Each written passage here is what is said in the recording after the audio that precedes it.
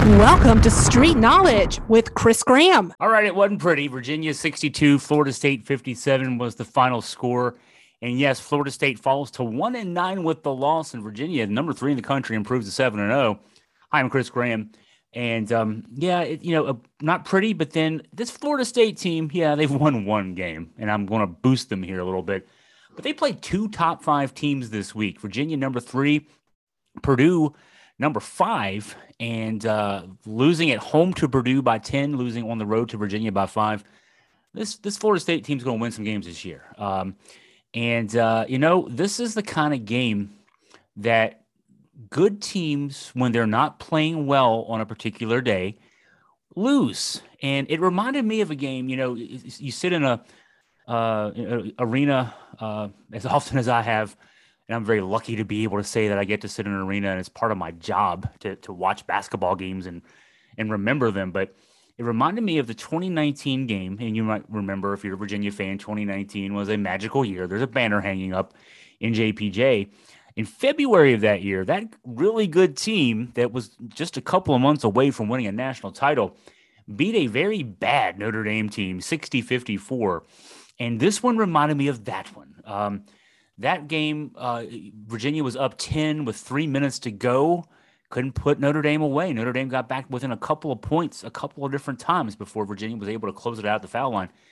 And Notre Dame would go on that year to finish 14-19. Virginia would finish 35-3. Now, I'm not saying Virginia's going to finish 35-3 and win a national championship this year, but I would just say cool your jets if you're worried about, a game on December 3rd and how it might impact the long-term potential success of a basketball team.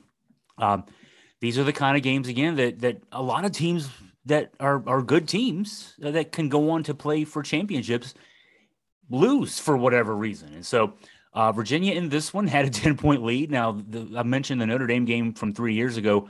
The 10-point lead was with 3:07 to go, I think it was, when I looked up the play-by-play for that one today after thinking, hey, these are the two that reminded me of each other. Virginia actually led by 10 with 1:25 to go in this one, and it got down to 3.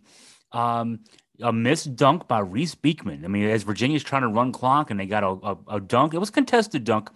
Beekman got up in the air. He was playing with a tender ankle. You might remember he sprained his ankle on Tuesday in the win at Michigan, and but he still got up. I mean, me with a tender ankle, and I'm probably still laying in bed right now. And he got up and missed the dunk, and Florida State went down, actually missed a layup, got the rebound, and made a 3. Virginia turned the ball over in the backcourt, a really sloppy turnover by Kihei Clark, and Florida State converted that opportunity and then kind of just extended the game from there. And this, after a ugly first half by Virginia, actually trailed 22-21 at the break. Virginia shot just 6 of 26 from the floor, had come into the game leading the ACC in field goal percentage at 50%, even 50% on the year through the first 6 games, and 3 of those against the likes of Baylor, Illinois, and Michigan. That one on the road, so it's not like it was feasting upon a bunch of cream puffs to get to that shooting clip. This Florida State team gave Virginia some trouble, and Virginia also, an issue was just not making shots. A very different looking offense today with Florida State's length. Leonard Hamilton loves to have big guys, long, rangy guys to clog up things defensively. Virginia was able to do some things to get open shots by, really largely abandoning the traditional mover blocker offense. There were still some screens being set on one side of the floor, but often what you saw going on was a high screen and roll, and then let's just see if we can get to the rim and kind of keep the middle unclogged. That, or a little bit of feeding post passes to Jaden Gardner, who had finished with 10 points on the game, kind of modest, but 5 of 9 from the field. And Ben Vanderplas, who in the second half, at least 3 of 6 from the field. He was 0 of 5 in the first half, but Virginia was able to get some easy buckets in the post there. But other than that, it was a slog, and in part because in the first half, Virginia couldn't make a shot. Started in the second half 8 of 12 from the field, and that actually helped open up a 12-point lead. But then after that 8 of 12 start, Virginia finished the second half, the last 11 minutes or so, 4 of 13 from the field, and just missing this not necessarily open shots, but shots they should make. in lots of situations in this one, and but defense wins the day. When I looked at the numbers, Florida State, of course, with 57 points, shot 32.8% from the field. And here's the number that really stood out to me in this game. Florida State was 10 of 25 on layups and dunks. It's interesting that you get these stats. 10 of 25 on layups and dunks. And Virginia recorded 10 block shots on the day, 4 by Caden Shedrick. So this is what, when you're a Virginia fan, you may know this. If you're a longtime Virginia fan and you've bought in not to just Tony's success, but how he's successful, the reason Tony Bennett teams are successful is, the good shooting comes and goes. The teams, even the Kyle Guy, Ty Jerome, DeAndre Hunter teams had off nights. As I mentioned, the Notre Dame game that I just mentioned a few minutes ago. But if you play defense is effort and will, and defense travels, as they say. And so in this one, the offense had an off night. Virginia shooting, let me get that number up here. Virginia shooting 35.3% of the night and just 5 of 19 from 3. But when you can hold the other team to 0.864 points per possession, you force, 13 turnovers in the game. You block 10 shots. That's how you win games when you're not shooting well. And when I look at this one, among the Virginia players, only one guy shot over 50% from the field. That's a interesting number. And it was Jaden Gardner's modest 5 for 9. Kihei Clark, 18 points, 4 of 9 shooting from the field. One made 3 out of 3 attempts, 9 of 10 at the line. That was a big day for him. Jaden Gardner, 10.7 rebounds. Reese Beekman, aforementioned, 7 points, 5 assists, 4 rebounds. And he was playing hurt. And, there's one more game before the exam break, JMU on Tuesday night, and then a chance to get some rest and recovery time for Beekman. But you could tell when it's interesting how an athlete can be. He was running around and he was doing a lot of the things, but when, walking to the foul line or coming, either leaving the floor to go to the bench or coming off the bench, he was very tender on that right ankle. So you could tell that he had to be affected by that. Only 1 of 7 from the field today, 0 of 3 from 3, 5 of 6 from the line, and uncharacteristically took some threes that is just sort of settling for them. And that's not a Beekman thing. He's a guy that he can make threes. He came into the game shooting 57.1% from 3, a high number, a little bit of low volume there. He was 8 of 14 coming in, but he can make the shots, but more in the flow of the offense type things. He was sort of just, a little bit today, just kind of taking threes to see if he could make them, basically, because his foot was hurting, and that's a big thing. Only 9 assists on 18 made baskets today. Virginia it was a tough defensive slog for Florida State. They shot 32.8%. I mentioned the 10 of 25 at the rim. That's a really hard number. Darren Green, 17.6 of 13 shooting. And Matt Cleveland, you might remember Matt Cleveland, and you might have tried to forget Matt Cleveland. He's the guy who made that basically 40-foot 3 at the buzzer that all but eliminated UVA from NCAA tournament contention last February in JPJ. He finished today with 11 points on 5 of 11, shooting 10 rebounds. Good day for Cleveland, the sophomore. So some takeaways from this. Armaan Franklin had a quiet night too. He had 9 points at the 18-17 mark of the second half. Didn't get another shot from the field. He made his only shot in the second half, shot attempt in the second half. It was a made 3, and quiet night. Caden Shedrick had the great plus minus of the night, a plus 17 in 24 minutes. Modest counting numbers, 3.6 rebounds to 4 blocks. That's not modest. That's a pretty good number there.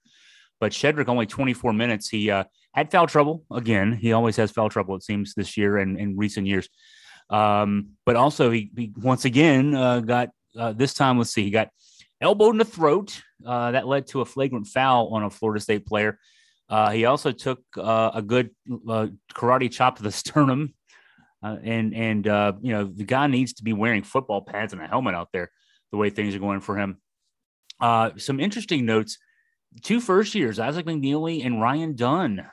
McNeely was already sort of entrenched in the rotation. He's been the first guard off the bench largely for this team already through first 7 games of the season. 19 minutes, 4 points, 5 rebounds.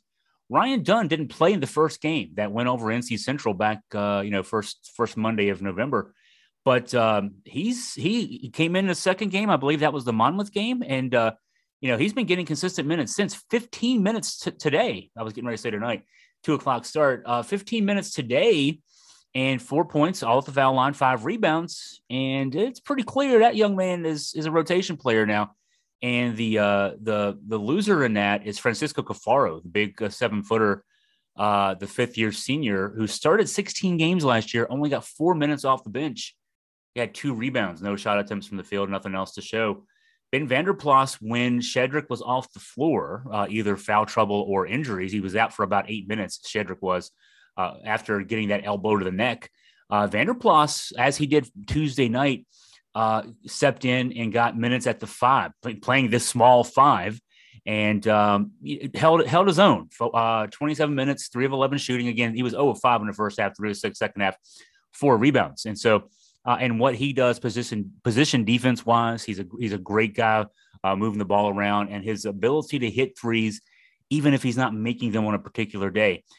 He stretches the defense out because he's a very adept shooter from long range and can score in the post well too. Actually ran a couple of nice plays for him to get him in the post, and he was able to steal his guy off and get little baby hook turnaround type shots. So Vander Plas emerging as we expected, but also McNeely and Dunn looking pretty good as well. And so to sum this one up, Virginia only got about 9 minutes or so of good offense. That was the first 9 minutes of the second half. The first half was a complete wash. The last 11 minutes, complete wash. 9 minutes of good offense, 40 minutes of good defense. And, you're going to want to see a more consistent effort offensively, certainly from Virginia. But again, the defense doesn't go into slumps. And because defense is effort, will, and technique and scheme. And so Virginia beat the 1-8 team, now 1-9 Florida State. It won't be the prettiest one that you'll ever see. In fact, our colleague Scott German framed his extended lead, about masterpieces, and how this one was more like, you wouldn't hang this one at a museum. It's more like something that might win a ribbon at the county fair, but a win's a win, and Virginia fans will take it. So go to AugustaFreePress.com. You can read my recap, Scott German's takes. This is Saturday night as I'm recording this. I'll probably save. In fact, I will save because it's late on Saturday night. I'll save the more in-depth things with comments from Coach Tony Bennett, and also then from Kihei Clark and Ryan Dunn. Those will be during the day tomorrow and going into Monday as well, getting you ready for JMU on Tuesday. And then that's the last game before the exam break. If you have any questions, comments, gripes, whatever you might have, email me at chris@AugustaFreePress.com.